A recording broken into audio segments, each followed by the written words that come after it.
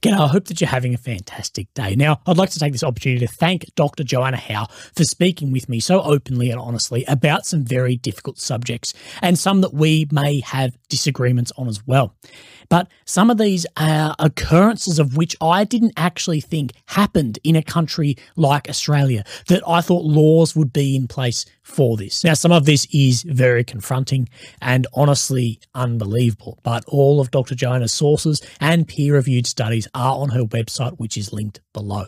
Now, firstly, who is Dr. Joanna Howe? Well, from her website, Dr. Joanna Howe is a professor of law and a mother of 5.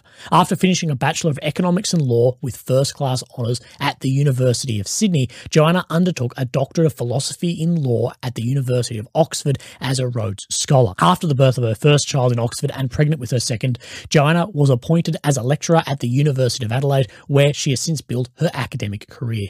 One of Australia's foremost legal scholars in the field of labour migration, Joanna was invited by the Prime Minister to attend the inaugural Jobs and Skills Summit in 2022 alongside 100 other eminent Australians. She was subsequently appointed by the federal government as part of an expert panel to review the Australian migration program, and she serves on advisory bodies for the Federal Minister for Immigration and the International Labour Organisation. She's the author and co-editor of 3 books and over 50 journal articles. Joanna is a recipient of the South Australia's In Daily 40 Under 40 Award and the University of Adelaide's Women's Research Excellence Award. It was when the South Australian Parliament passed new laws to introduce abortion up to birth that Joanna felt compelled to devote her life to ending abortion based on the conviction that abortion harms women and is the most horrific human rights abuse in Australia today. Now, no matter where you fall on the spectrum of pro-life or pro-choice, I believe that you will get a lot of this and learn a lot that I didn't know, especially about the failed abortions and children being born alive and then left. But I'll leave it up to Joanna to explain, as she's the expert. Thank you, Dr. Joanna Howe. Enjoy. Dr. Joanna Howe, thank you so much for joining me. And your story I found incredibly interesting of what you're sharing. Oh, thanks. It's so good to be here. I obviously looked into you when you reached out, and I feel like your story is very compelling. But, you know, I appreciate you taking the time to talk to me about this issue because it is so controversial. Yeah, it is. And when I first heard about it, I didn't believe it. I was told off my family about what you're doing and the work and what you're sharing. And I was a bit like, This can't be right. It's Australia. Australia is one of almost like the softest countries in the world, like a nanny state of the world. And I couldn't fathom it. And yet we do have the most radical abortion laws in the world. So there's 7 countries with laws as extreme as ours. So we're in that short list with China and North Korea in terms of allowing abortion right up until birth and on demand. And you're not alone in not knowing about this. In 2021, when SA was debating abortion up to birth, a friend of mine came around, and I wasn't that involved in the issue at all. I'd just come off maternity leave. My research as an academic is in vulnerable work, and so it's not in this space. And I've started researching in it now. But my friend came around to pick up my son, and she said, did you know that there was a church on South Road in Adelaide that had a billboard that said, write to your MPs to demand they vote against abortion up to birth? And the council made them take the billboard down. So that upset me because I've written about freedom of speech and pluralism as being important components of a democracy like Australia. So I wrote an opinion piece and wrote to the Advertiser opinion editor and spoke to him on the phone, and he said, look, I'd like to publish your piece, but it's just not true. The reason the billboard got taken down is because it was inaccurate. And I said, what do you mean? And he said, well, the bill doesn't allow abortion up to birth. That's a pro-life lie. And so I was like, look, if I can prove to you that the legislation allows abortion right up until birth, will you publish my opinion piece? And he said yes. So I got him the legislation and I showed him the bit which allows abortion throughout pregnancy, at any gestation, for any reason. There is nothing in the law in South Australia at the time, but also across Australia, wall to wall. There's no provision that takes into account that after 20 weeks, you've got a child that's gestationally viable, that at 28 weeks, there's like a 90% chance that that child will live. And yet in Australia, all our laws allow abortion right up until birth and on demand. So, he published the opinion piece, and then my life kind of exploded and I started getting more and more involved in the issue. Yeah. And how has that been, getting involved in it? Because I know this is because I talk about very politically sensitive things as well, but I don't even think as so as this. Like, this is very politically sensitive. Yeah, it's career suicide. So absolutely. And how has that been, I guess, your private life, your public, like even friends you've got? Because like you and I both have friends which disagree on opinions we have, but on something this strong. How's that been? Well, I like to think that in Australia we can respect the diversity of opinion that exists, and that we should be able to be friends with people that disagree with us. I think increasingly there's this polarization and there's this sort of ideological drive that if you don't agree with me on something, or you don't agree with kind of the dominant establishment view, then you're kind of ostracized. So obviously I went into this with my eyes wide open.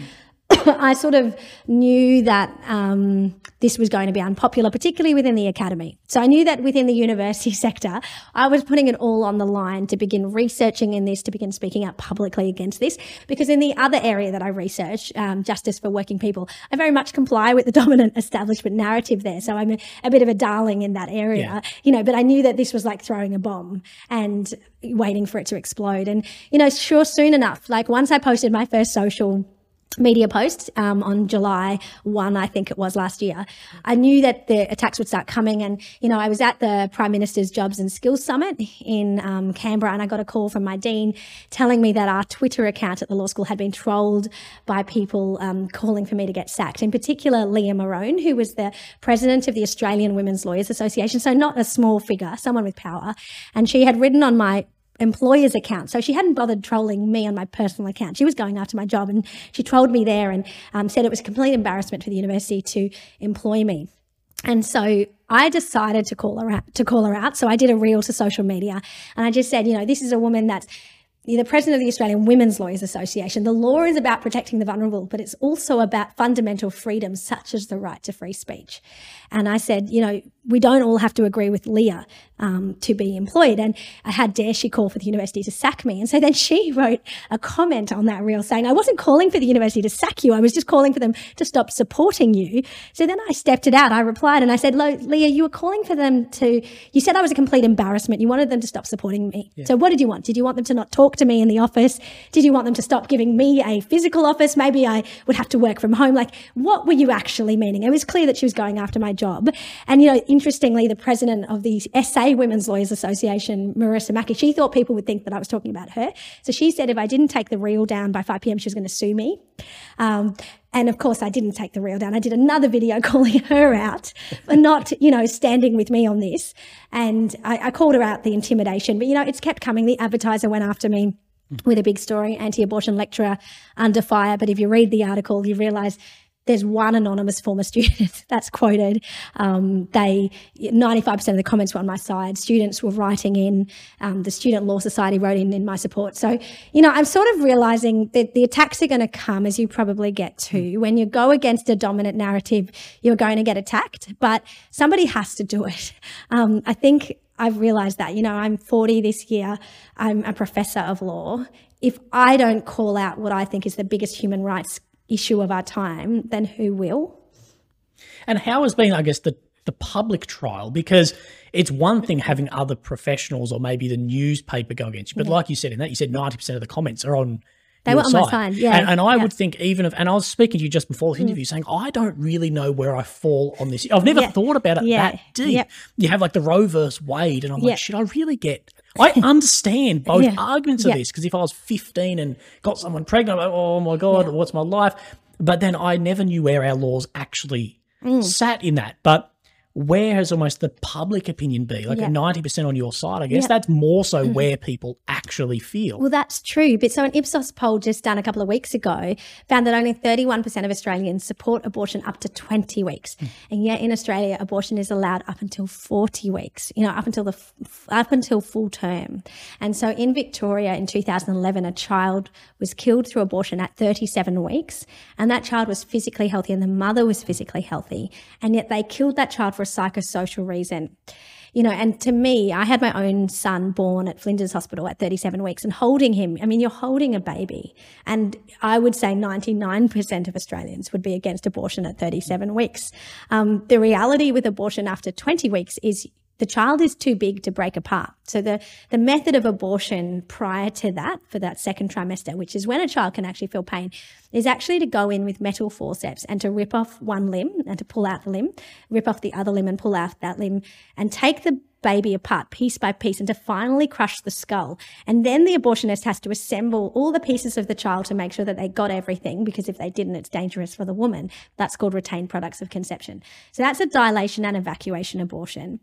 It's disgusting because it's done without pain relief. Like, in no parliament in Australia have they voted to give pain relief to a child going through that operation. And yet at 18 weeks, from 18 weeks gestation in utero, if you have to do fetal surgery, pain relief is mandatory. You know, and with animals, our animal research ethics guidelines say you have to give pain relief to animals when they're halfway through their gestational period. And yet for children in utero, we just allow this atrocity to happen. And it really breaks my heart to think of that, because I have had children. And so to think of a child who is in the safest place and feeling so comfortable and safe, and then to suddenly be awoken by metal forceps ripping apart a limb, it's really disgusting. But with late-term abortion after 20 weeks, the child is too big to break apart and take her out that way. So they actually kill the child first through inducing a cardiac arrest. So that child has a heart attack, which again is an experience of pain. And then they have to induce labour in the mother. So she delivers vaginally a dead baby. And so in my mind, like when I started researching this, I was like, well, why can't they just deliver that child alive? Because that child is capable of being born alive. So, you know, I think if Australians knew about this, and so that's why I've decided to speak up, because my job is to educate people, because once they're educated, they will be activated, because you can't not hear this stuff and not care. I was pro-choice in my early 20s. I was a feminist at Sydney University, but I just had never looked into abortion. You know, and so I am receiving overwhelming public support in what I'm doing. There's the trolls, but I think they're just, you know, mouthpieces for the abortion lobby, which has a lot of money. But in reality, in the public, I largely receive positive encouragement and support for what I'm doing. Yeah, and I guess as anyone should, even if you disagree with it, people standing up and saying, I believe this is wrong, and actually showing evidence and showing, hey, this is the realism of it. It's not this, you know, this tiny little jelly bean. Yes. This is a human. Like, well, this. At thing. what point do we give rights to this child? And I think the most shocking thing of what I'd seen of that you'd exposed, and I honestly believe you, like, I would have never heard about this unless you bit the bullet and sort of took it on the chin and went public with this, is these babies being born alive after a failed abortion. Yeah. And can you talk on that? And I saw an interview you did with Sky about a baby Jessica Jane being born at 23 weeks. Can you talk over how that process actually goes and how common that is? Yeah. So I was pro-choice in my 20s, and it was through a friend asking me questions and me investigating it, and I realised that every abortion kills a human being. So if I was for abortion, I had to be okay with some circumstances, it's acceptable to kill an innocent human being. So I changed my view on that. But it was not until 2019 that I realised that children were born alive after an abortion. I just didn't know that was the thing. I thought that was like a pro-life conspiracy theory. Think most people don't know that's a thing. They don't. Until I was watching the last couple of days. And when I was told about it from the people telling me about you, I was like, no, that's bullshit. That's a conspiracy. That's no way. Dedicated misinformation by certain people, powerful people, to stop this. So the WA Health Minister, Amber Jade Sanderson, she has said explicitly there is no such thing as a failed abortion. A baby is not born alive after an abortion. And the Liberal leader in WA, she has said we shouldn't be reporting these live births and deaths to the coroner. So there's an active kind of cover-up. And so I uncovered the Jessica Jane story. I was on a plane to Canberra at the time, and, you know, just before they say you've got to turn your phones off, I was at that moment, and I was at the time, I'd been appointed by the federal government to review the migration program. So I was going to Canberra every week. But as I was looking, I just had seen a news clip, like Andrew Bolt had written something about a child being born alive called Jessica. And so I started doing research, and I found the coroner's report from Greg Kavanagh, and I downloaded it just before the plane took off, so I was able to read it, and I was just blown away, like mind blown, because I knew the statistics. So I knew that between 2010 and 2020, 724 children had been born alive and left to die without a legal right to care in Victoria and Queensland. I could see that from the health reports. So 720, so you're talking one a week? One a week, yeah. It's one child a week in just 2 states that collect data. But they don't give you any further data on how old was the child, how long did they live for, were they physically healthy. But Greg Kavanagh's report breaks it open, because what happened was Jessica Jane, she was born alive unexpectedly. The mother had gone in for the abortion for a psychosocial reason. The child was unexpected. She was worried about her career. Just before we move on, what constitutes a psychosocial reason? It's really because that broad. seems very open. I feel like I feel a bit stressed or depressed about what my life, and I feel like a lot of people would have that. Like I've got someone who just found out they were pregnant, and weren't, and he was like, "Oh my god, like I'm a bit stressed."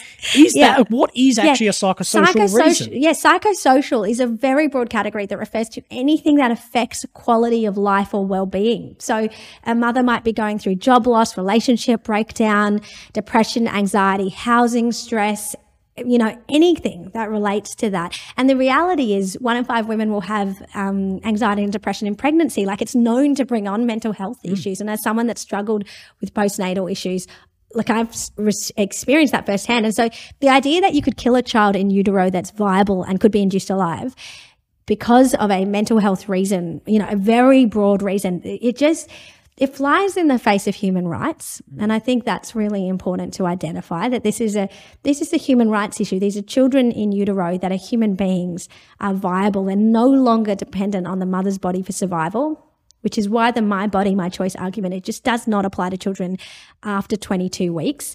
Yeah. And so with Babies Born Alive, with Jessica, her mother said that she was 19 weeks. And so the doctor induced labour, assuming that the process of labour would be so traumatic for the child that the child would be born dead or live for a matter of moments. But when Nurse Williams delivers Jessica, she discovers that the child is alive. She's a little girl. She's got good APCAR scores, which is her responsiveness at birth. She weighs 515 grams and she's like crying, as children are when they come out. And so she calls the abortionist who's not there and says, "What do I do?" And the doctor says, it doesn't give her any instructions. In fact, he says so, and he hangs up the phone. Which is sickening. I've heard this bit. A doctor, I don't care what sort of doctor you are, you saying so about that is he should lose his license from there, if you ask me. Yeah, and nothing happened to him. And I read, and the coroner is scathing of the doctor in the report, but nothing happens to him. And you read the transcript of their conversation, and so then Jessica is left on a metal kidney dish, wrapped in a little blanket on a metal kidney dish for 80 minutes in an empty room. And, you think about the fact that when a child is born, they want to be held. They want that skin-to-skin contact.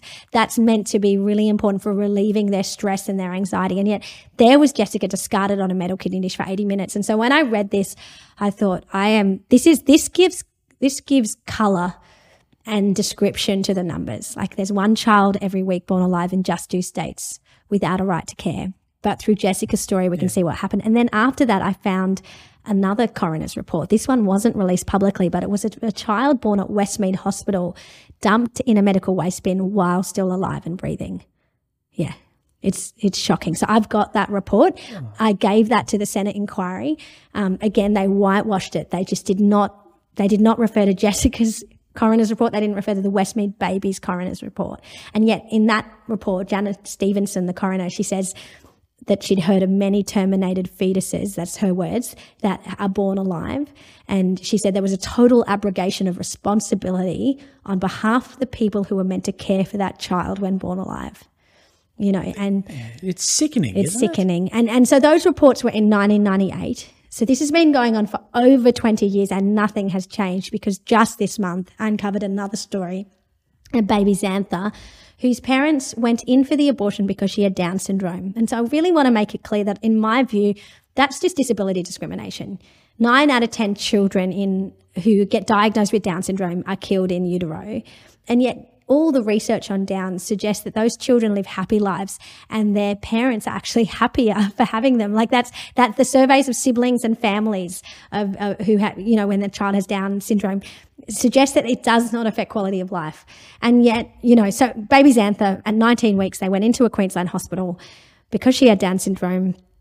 The abortion didn't go to plan. The child was born alive. She was dumped in a hospital room for 7 minutes on a kidney dish before she died, and that was just in 2020. So, look, it's really clear this is happening, but it's being covered up. And there was recently a Senate inquiry led by Marielle Smith, and the report only quoted abortion providers to justify this practice and to say that it doesn't really happen. It's one of those things, and I don't even think this issue, I don't think where you fall on the spectrum of being pro-life, pro-choice. I don't think this is a pro-life, pro-choice issue. I think this is a human rights issue, because I can see personally, and I'll probably have different view to you, I can see at points where, you know, an abortion, you might go like, yeah, okay, we're going to have an abortion. It's at X amount of weeks. But I think even if you spoke to the most like pro-choice person, they'll go, oh, well, the cutoff is going to be X amount of weeks. And I've seen a lot of interviews like on the street with people at these sort of rallies. Oh, when would you think? Oh, well, 20 weeks is too late. And you're like, well, and that's on the side. That's more what some people are pushing for. Absolutely. But I think you could make the argument that when the baby is in the mother, it is a vessel of the mother. You are a pair at that point. But my understanding of what it should be, what the law should be, is once you're separate from the mother, that is an Australian. That's another human. It is. Then it's not. You don't have the choice on that anymore. That person, like all Australians, has access to healthcare, and doctors should do no harm. They do the best they can do, given those circumstances. So I completely agree with you. These are children that fall through the cracks. They're born, but they're not counted as Australians, and they're not treated as a person under the law. And yet, under the criminal law, you're a person from first breath. So, you know, if I was walking down the street holding my 1-day-old child and I got killed by a drunk driver or murdered, there would be 2 counts there. Yes. And yet here a child is falling through the cracks purely because they survived a procedure that was intended to kill them. Now, the abortion lobby says, oh, this is a non-issue. These children only live for a matter of seconds, and they say they actually get care. But you know, I really want to unpack that, because there's a study in the Journal of Obstetrics and Gynecology, a very reputable study. It showed that out of 241 late-term abortions where feticide wasn't given, half the children were born alive, and the average survival time was 32 minutes, and one child survived for over 4 hours. So imagine that, like living for 32 minutes even without being held, you know, and without a right to palliative care, because a lot of these children may not survive, but they should still be given comfort care and palliative care. And, you know, the second point that they receive it, well, who gives it to them? You know, like the doctor that ordered the abortion and who carried it out, like are they the person that then picks up and holds this child and comforts this child in the final minutes or maybe hours that they live for? You know, there just isn't a legal right to care. And I've had whistleblowers contact me since I've been speaking out on social media, on Instagram and TikTok about this. I've had people reach me and say, you know, that there's a child that was just left for 5 hours in a room, or I had to hold the child, but I had to do it alongside my other nurse duties because no provision is given for this. You know, so it's really shocking, and I think it's one of the reasons why I'm speaking out, is because I want to expose this. Yeah, and can these kids survive? These kids that are born and you know they're alive for an average of 32 minutes, and you know, some up to in the multiple hours, which is even more sickening. Can they survive? Like if care was given, could that some of them could survive? Into, absolutely. Some of them could totally survive. So from 22 weeks, you've got viability, but it increases the closer you get to birth. And so, you know, we've got abortion survivors worldwide. We've got Melissa Oden from the US, who was dumped again in a medical waste bin, found and lives today. And she's an outspoken advocate for, you know, abortion, like for the rights of these children, you know, to care. So it absolutely can happen. You know, the SMH had a story about a child, a little girl in New South Wales. She was 28 weeks gestation, and her parents aborted her because she just had one deformed hand. So just imagine that, you know, like killing a child in utero, inducing them dead because they've got one hand that doesn't quite work. And so if that child had been born alive, she would absolutely be able to live at 80 to 90%, you know, chance of actually nothing wrong with her. You know, nothing wrong with her at that gestation. It just seems like in Australia that this is such a weird thing for everything else we've got. Yeah. Like, you know, I travel a lot, Yeah. and it seems like we are like the most nanny state. Like I said in the beginning, that our speeding laws are really tight, and all these other laws are really tight. But this just seems insane. And do you want to know why it's happened though? yeah. Yeah. So I started looking into this. Like, why are our laws and our politicians so extreme on this issue, but the Australian people aren't? And I realised the disconnect was because Emily's List was created in 1996. And Emily's List it was solely created to get pro-abortion laws through. Right. Okay. And so there was a bunch of women in the Labor Party that said, we want to make abortion up to birth, and we're going to only fund and support women in the Labor Party who are pro-abortion. So they started pre-selecting aggressively pro-abortion women, not just people that are pro-choice, like maybe you might be, but people that are aggressively pro-abortion. They actually think it's a good. And so then these women have now stacked the Labor Party, and it's now been like a disease that's infiltrated the Liberal Party, and it's just infected the entire political culture. So we have politicians in Parliament who are aggressively pro-abortion. There'd be no reason that they would ever ban abortion on. So, for example, I'm from India originally, and the country that I'm from, sex-selective abortion is an issue. There'll be 6 million fewer girls in India by 2030 because we're being killed in utero just because we're girls. And we know this is an issue in Australia. So in Victoria, there's 125 boys being born to 100 girls in certain ethnic communities. That's an issue as well. People are killing babies because they're girls, See, that's insane. It's insane. So this is sort of my argument on it, is I understand certain elements of abortion. I get it and people always bring up terms of rape, but it seems like that is such a 1% issue that it's like, okay, we can understand a lot of that, but that is not the majority of the abortions. And I can also understand some medical things and other bits and pieces, but things like, like sex selection is just something that I didn't even think. It doesn't seem. Do you have to give any reason for an abortion? So up until viability, abortion is just on demand everywhere. Yeah. So you can just get an abortion for any reason. Then after 22 weeks, in most places, 2 doctors have to approve.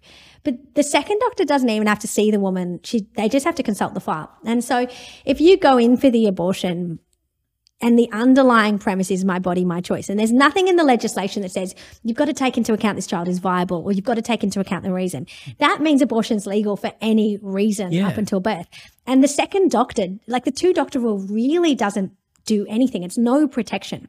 And so that's why in Victoria, in certain ethnic communities, you've got 125 boys to 100 girls. It's why New South Wales Health, when they did a survey, they found that close to 10% of practitioners had been asked about killing a child because she was a girl. You know, Dr. Mark Hobart in Victoria, he actually said, I don't want to perform an abortion because you want to kill this child on the grounds of sex. And he got censored by the medical board because he didn't, he was for equality. And so I feel like it's this kind of stuff that you've got to get out there. So in South Australia, I have successfully lobbied for a ban on sex-selective abortion, that I've just been in WA trying to lobby for that there.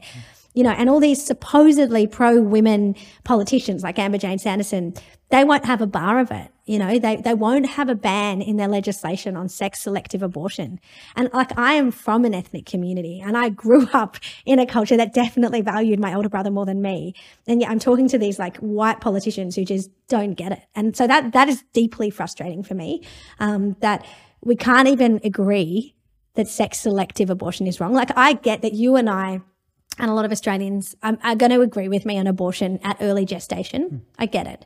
But surely we can agree that we shouldn't be killing girls in utero just because they're girls. Absolutely. Absolutely not. Yeah. Or just of a lot of issues too. A lot of it's like babies left to die, another issue. Like that's another one, right? Like it's just sort of. It just sort of seems common sense. But one of the problems, I think, is that the mainstream media doesn't report on this. So I've produced a research report on the West Australian bill and talked about the sex selective issue. And yet, the media just, it's almost like they're in cahoots with the abortion lobby, where there's a lot of money. There's 88,000 abortions every year. It's a leading cause of death in Australia. It means there's a lot of money for every abortion that takes place. And so I don't know. I don't want to be a conspiracy theorist, but I don't get why the media doesn't cover this. Well, there's a lot of that when you start peeling back curtains on things. You start seeing where funding is coming from, where the funding into different political parties is, and people just not wanting to talk about some issues like this because of the backlash. Yeah. Well, so Mia Friedman, do you know who she is? Yes. Yeah. So I posted about baby Xantha, the little girl that was born alive and left to die. And Mia Friedman's comment on my social media was, "Are you a medical doctor?" Genuine question. Anyway, I then wrote and said, clear it's from my bio. And if you Google me, it's very clear I'm a professor of law and I'm talking about the legal situation in relation to abortion law. Anyway, she then did another comment that was attacking me. And I did a reel calling her out because, I look at someone like Mia Friedman, again, claiming to be a feminist, claiming to be pro-woman, and her own very big media company receives money from the abortion industry. Mari Stopes is a long-term advertiser on her sides. And you sort of think, well, are you independent then, Mia, when you are talking about this issue or when you're asking a so-called genuine question? Like, it doesn't seem very genuine. Yeah. You're just trying to discredit me and intimidate me using your bigger megaphone. And, I won't have a bar of it. Like, I'm really clear on the fact that I'm going to take people on and I might just be little me and they might have all the power. But it's really important that we start doing this or we're going to have a country that we just don't recognise. Yeah, but that is where for someone like you, that's where social media is so great. Yeah. Social media has its own censorship issues. It absolutely does. Yeah. But at least it's not playing into the censorship of like local or state governments. Yes. At least it's at that level of Silicon Valley, which can be a huge issue as well. Yeah. But on this, you say like this sort of feminist issue, these like pro-women, but you're like, well, this is pro-women. Like, where is this? Where does this differentiate from? Because people will claim this is a Christian issue. This isn't. And as a lawyer, you would say it's a law issue. How would you, where do you differentiate that if someone were to bring that argument to you? So I think it's really unfortunate that the public image of people that are against abortion is that they're white, old and Christian. Like, I just think that is so unfortunate because the reality is if you care about human rights, you should be against abortion. And I think for me, we live in a world where we've got a separation of church and state in Australia. We live in a secular also society. a very non-religious country. Exactly. Australia's and so to make the argument against abortion based on some random verse in the Bible is wrong in my view. Like, that's not what I do. Like, when I talk about justice for migrant people, I can't refer to some Bible verse about it. It's really important that we make our arguments based in philosophy, science, and, the data and evidence, but you can do that on abortion. Like, I think the reality is every abortion kills a human being. Now, you might not think that human being gets rights until maybe they can feel pain, or maybe until they're conscious, or maybe until they're viable, But the reality is science is moving viability back really even earlier and earlier. Like in 1969, it was 28 weeks. Now it's something like 22 weeks. We've had babies survive at 21 weeks. Wow. But assuming that that's where it is, you can make the argument that at that point, you're killing a child and inducing them dead when you could be inducing them alive and placing them up for adoption. And so you don't need religion to tell you that's the right thing to do. Like, you don't need religion to tell you that killing girls just because they're girls is wrong. You don't need religion to tell you that killing babies because they're disabled is wrong.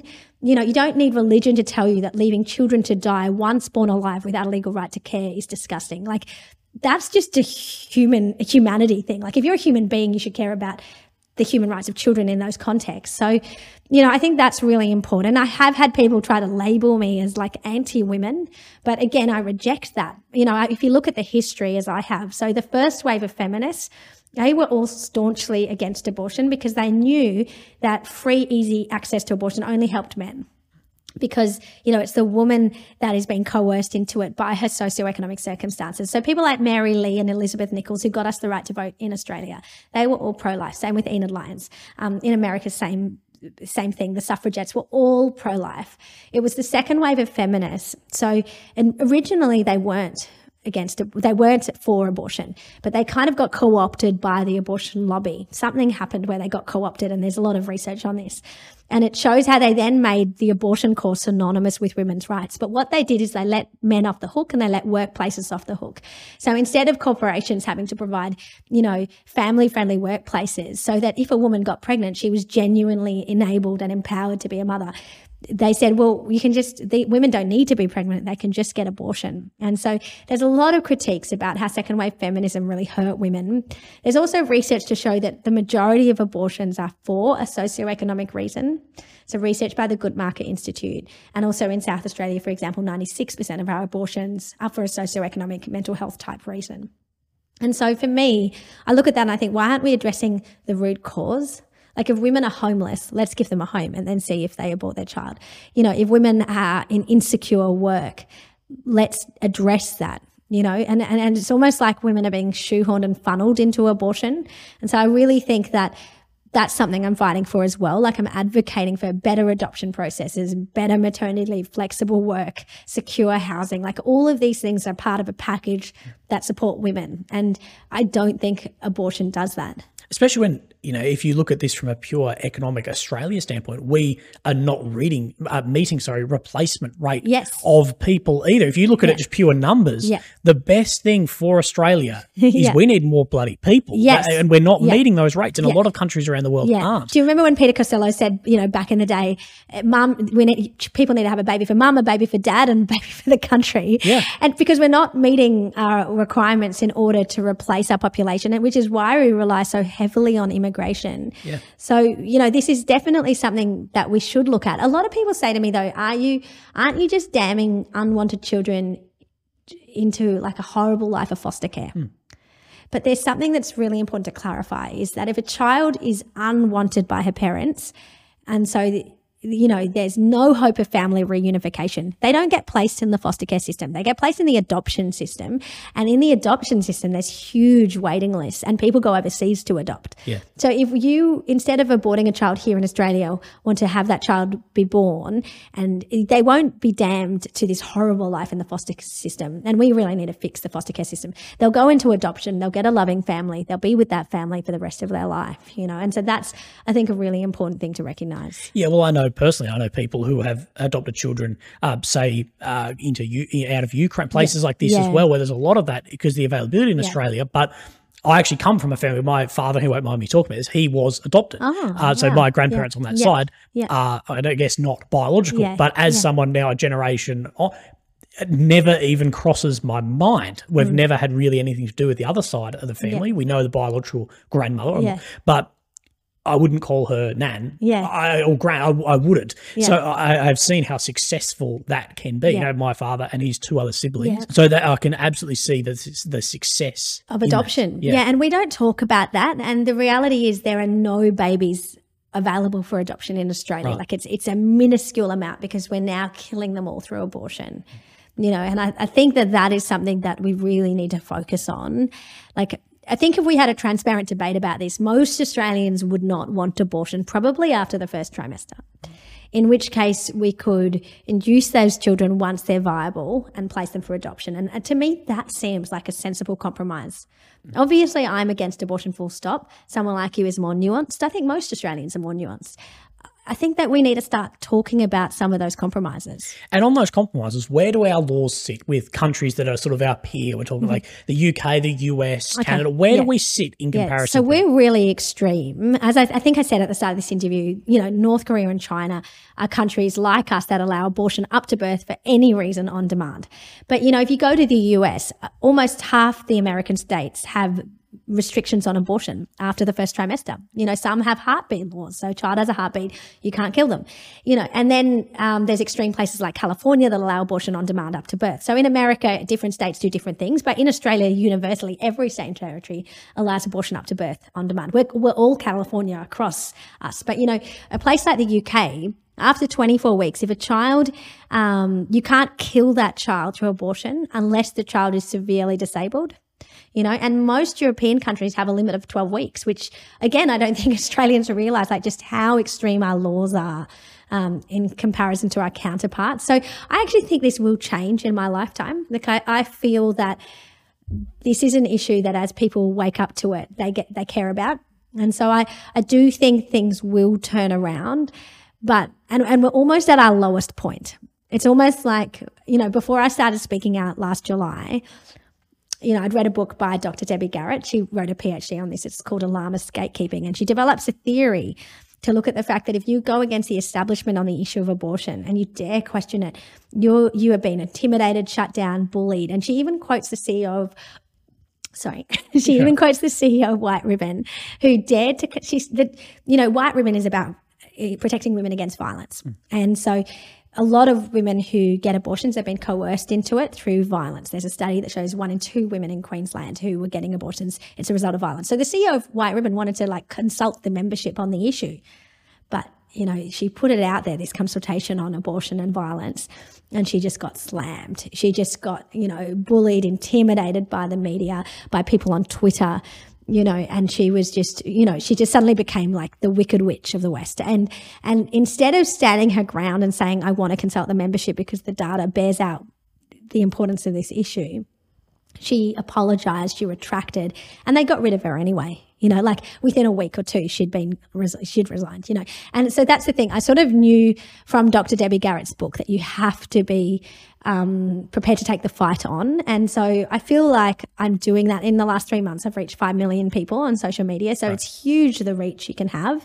And, you know, obviously I teach at a university and my students, I don't teach on this subject, but I research, you know, and the students ask me questions in the breaks and things about it. And I can see it sparking a conversation that the establishment would want to have shut down.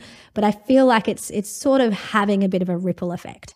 Yeah, and I think it will once it sort of breaks out of the niche of, I guess, where it is at the moment with yourself into, like the mainstream can only ignore it for so long. Exactly. Until, like even myself I've now come across this and it's bringing a new audience, I guess. It's going, and we have to find where is that actual compromise, because I don't believe we'll ever completely get rid of abortion, and nor do I believe that majority of Australians, I think 99% of Australians do not agree if they actually knew what our law says. But how does this affect, the same with these live abortions we talked about for hours, how does that affect the medical staff who are there? Like you go into nursing or a doctor or some level of care around the hospital for a reason. You don't get into being a nurse or a doctor for the money. You know, some may into MD, but it's too difficult to do. There's other ways to earn that money if you really want to.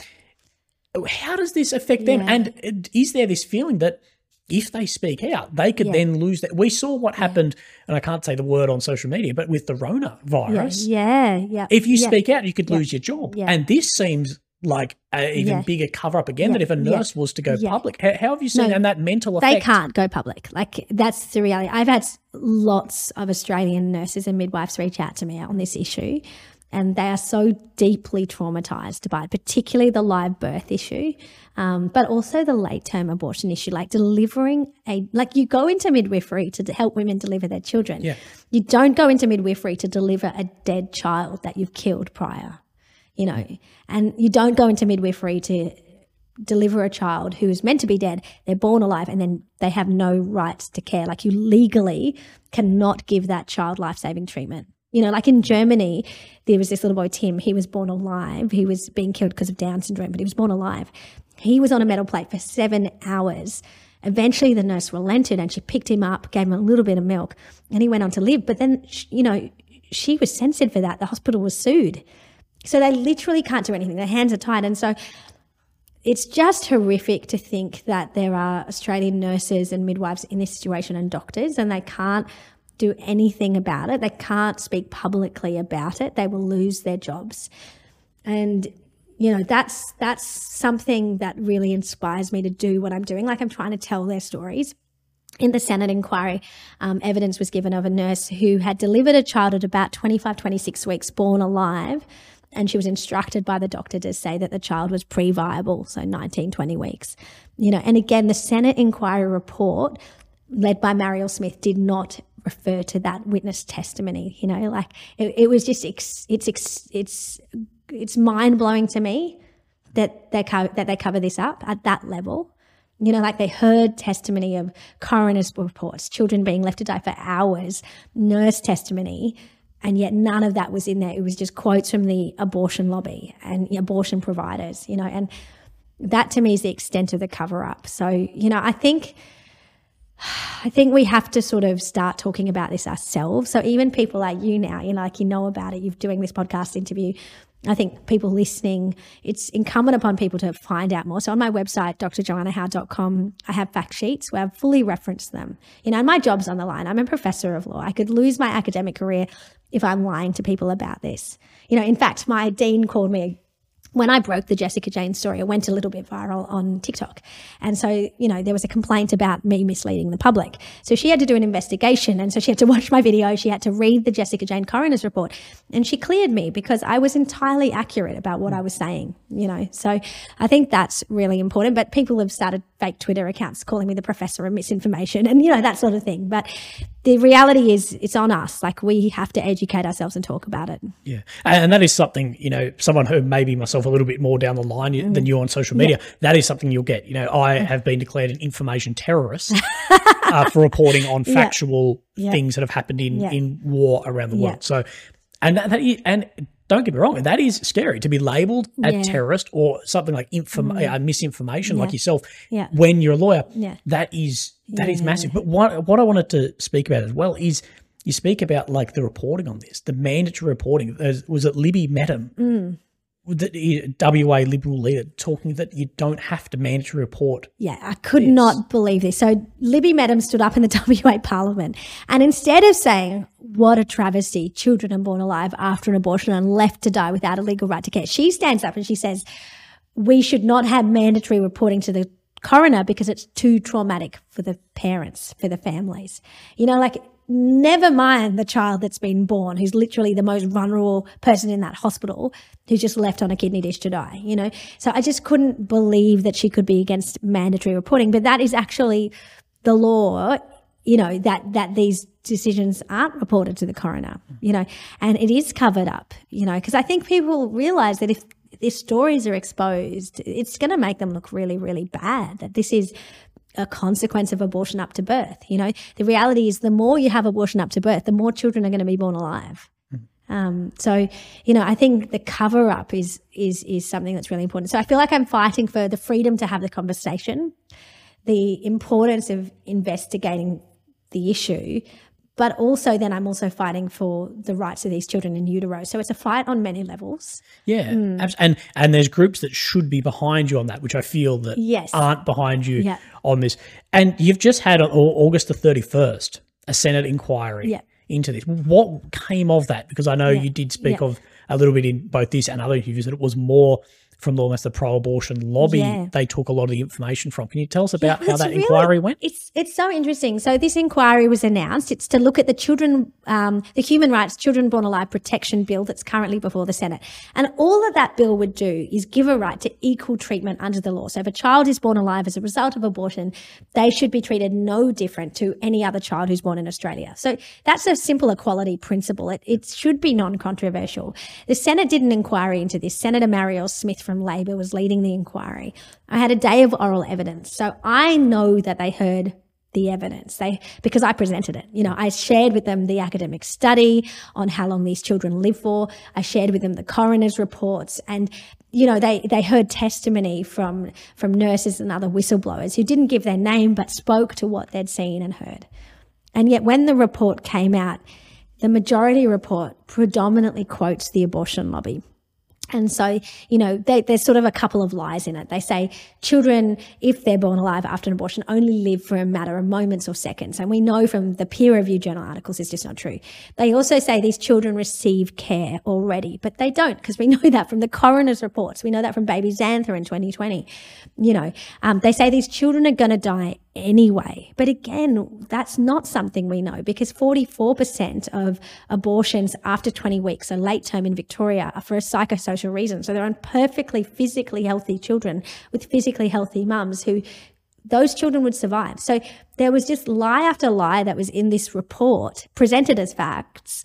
And, at the time, Marielle Smith was actually following me. So once I presented evidence at the Senate inquiry, she started following me on Instagram. And the minute I called her out and I said, what is this thing? What is this report? It's like a cover up, a whitewash, and I've presented at lots of Senate inquiries in my career, and usually my evidence is presented in the report as a respected academic in the country. And yet this Senate report had nothing of mine, nothing of the other academic, Johnny Sacco, who also presented, but just littered with the abortion lobby quotes. And so to me, it really felt like a cover up. And I had high hopes that they would acknowledge the problem, but they just didn't. And what does our Constitution say about this? Look, because it just seems like it's It just seems wrong. Yeah, so our constitution isn't the same as like the US constitution, right? Where there's a right to freedom of speech or a right to life and liberty and security of the person. That's in the US constitution. We just don't have that. Our constitution is really differently written. So it really doesn't have a right to freedom of speech or a right to accurate reporting by governments. There just isn't any of that. And, I think it's really interesting that the Senate committee report dropped and it was pin drop silence from the mainstream media. Yeah. Like nobody reported. The ABC, the Australian, none of them. And yet when there'd been other inquiries about abortion in this country, the Guardian and the ABC and the Australian and the Sydney Morning Herald, they've all reported on them. But it's because for the first time, perhaps, this was an issue where the abortion lobby and industry was in the wrong and they just didn't want to touch it. They didn't want to expose it. Yeah. And so to me, that's a massive indictment on people that are meant to be journalists. Yeah, and you say that in this Senate inquiry as well, you told Sky News that 6 women just didn't bother showing up. Oh, yes. So, it was, so the oral evidence, so there was a day of oral evidence and, the only senators that were there from the committee was Senator Marielle Smith, who's chairing, so she really had to show up, and Senator Anne Urquhart from Labor. But then the other women on that committee did not bother showing up. They get more money for being on a Senate committee. Yeah. Like they actually get paid more by us, the Australian people, for doing that job. And yet they didn't even bother showing up. Like it's just mind-boggling to me, the poor quality, like the poor caliber of politician that we have in this country. And it really shocked me that they could be so beholden to a very powerful abortion lobby. Like I really thought that they would be, I just thought there would be like a fairness to this. I thought they would at least, acknowledge the Jessica Jane case, the Xantha case, the Westmead baby case. I thought they would extract the data. So what we have from Queensland and Victoria Health Department reports, there's tables which have data on how many children are born alive. I thought they would at least extract that, but they didn't. They had none of that evidence in there. They relied on the unsubstantiated opinions of abortion lobbyists. It just seems like I think these people not showing up, but Australia's not showing up for these children. Yeah, that's such a good way of putting it. That's right. Like, and I think about myself, like I was pro-choice. I never looked into it. I think most Australians don't look into this and we really do need to wake up. Like I think that's what I'm trying to do on social media. I really am trying to just wake people up to this because, I think if Amber Jade Sanderson can say publicly, babies are not born alive after an abortion. And yet, again, pin drop silence. Nobody calls her out. And she's still the health minister and one of the most powerful figures in the West Australian Labor Party. That's an indictment on our country that we don't hold our elected representatives to account. And, you alluded to the pandemic and there's other issues in our history where we can see that sometimes powerful forces have really dominated the narrative and, there's been gross human rights abuses as a result.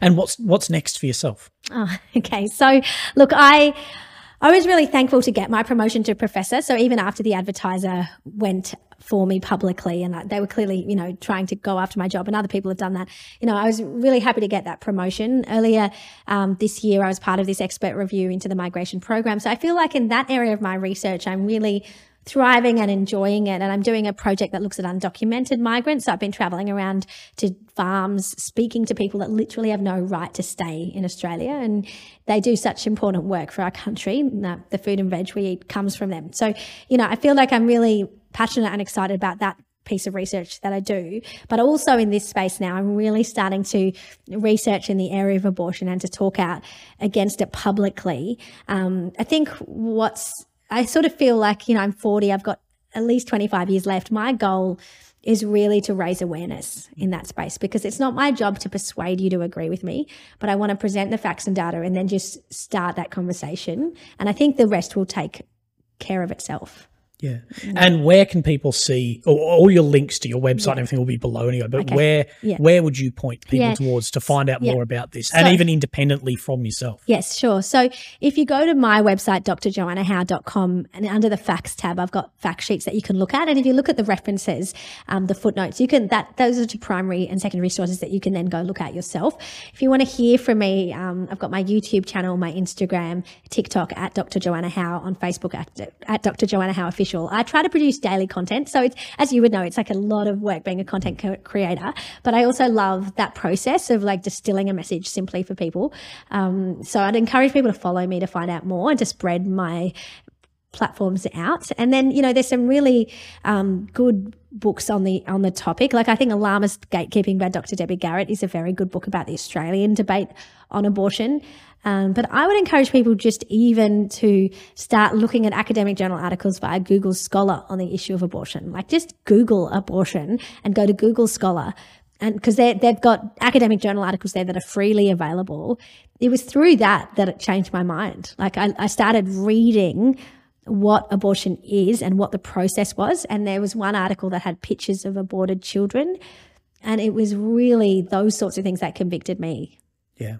Now, is there anything else you think that we've forgotten that we haven't covered? No, I think it's been really comprehensive. I always have to ask because... No, I think it's been great. And I just want to thank you for the opportunity, because I think it's so rare in Australia that we speak to someone who disagrees with us on something. And you and I have some areas of common ground, but we don't agree on everything on this issue of abortion.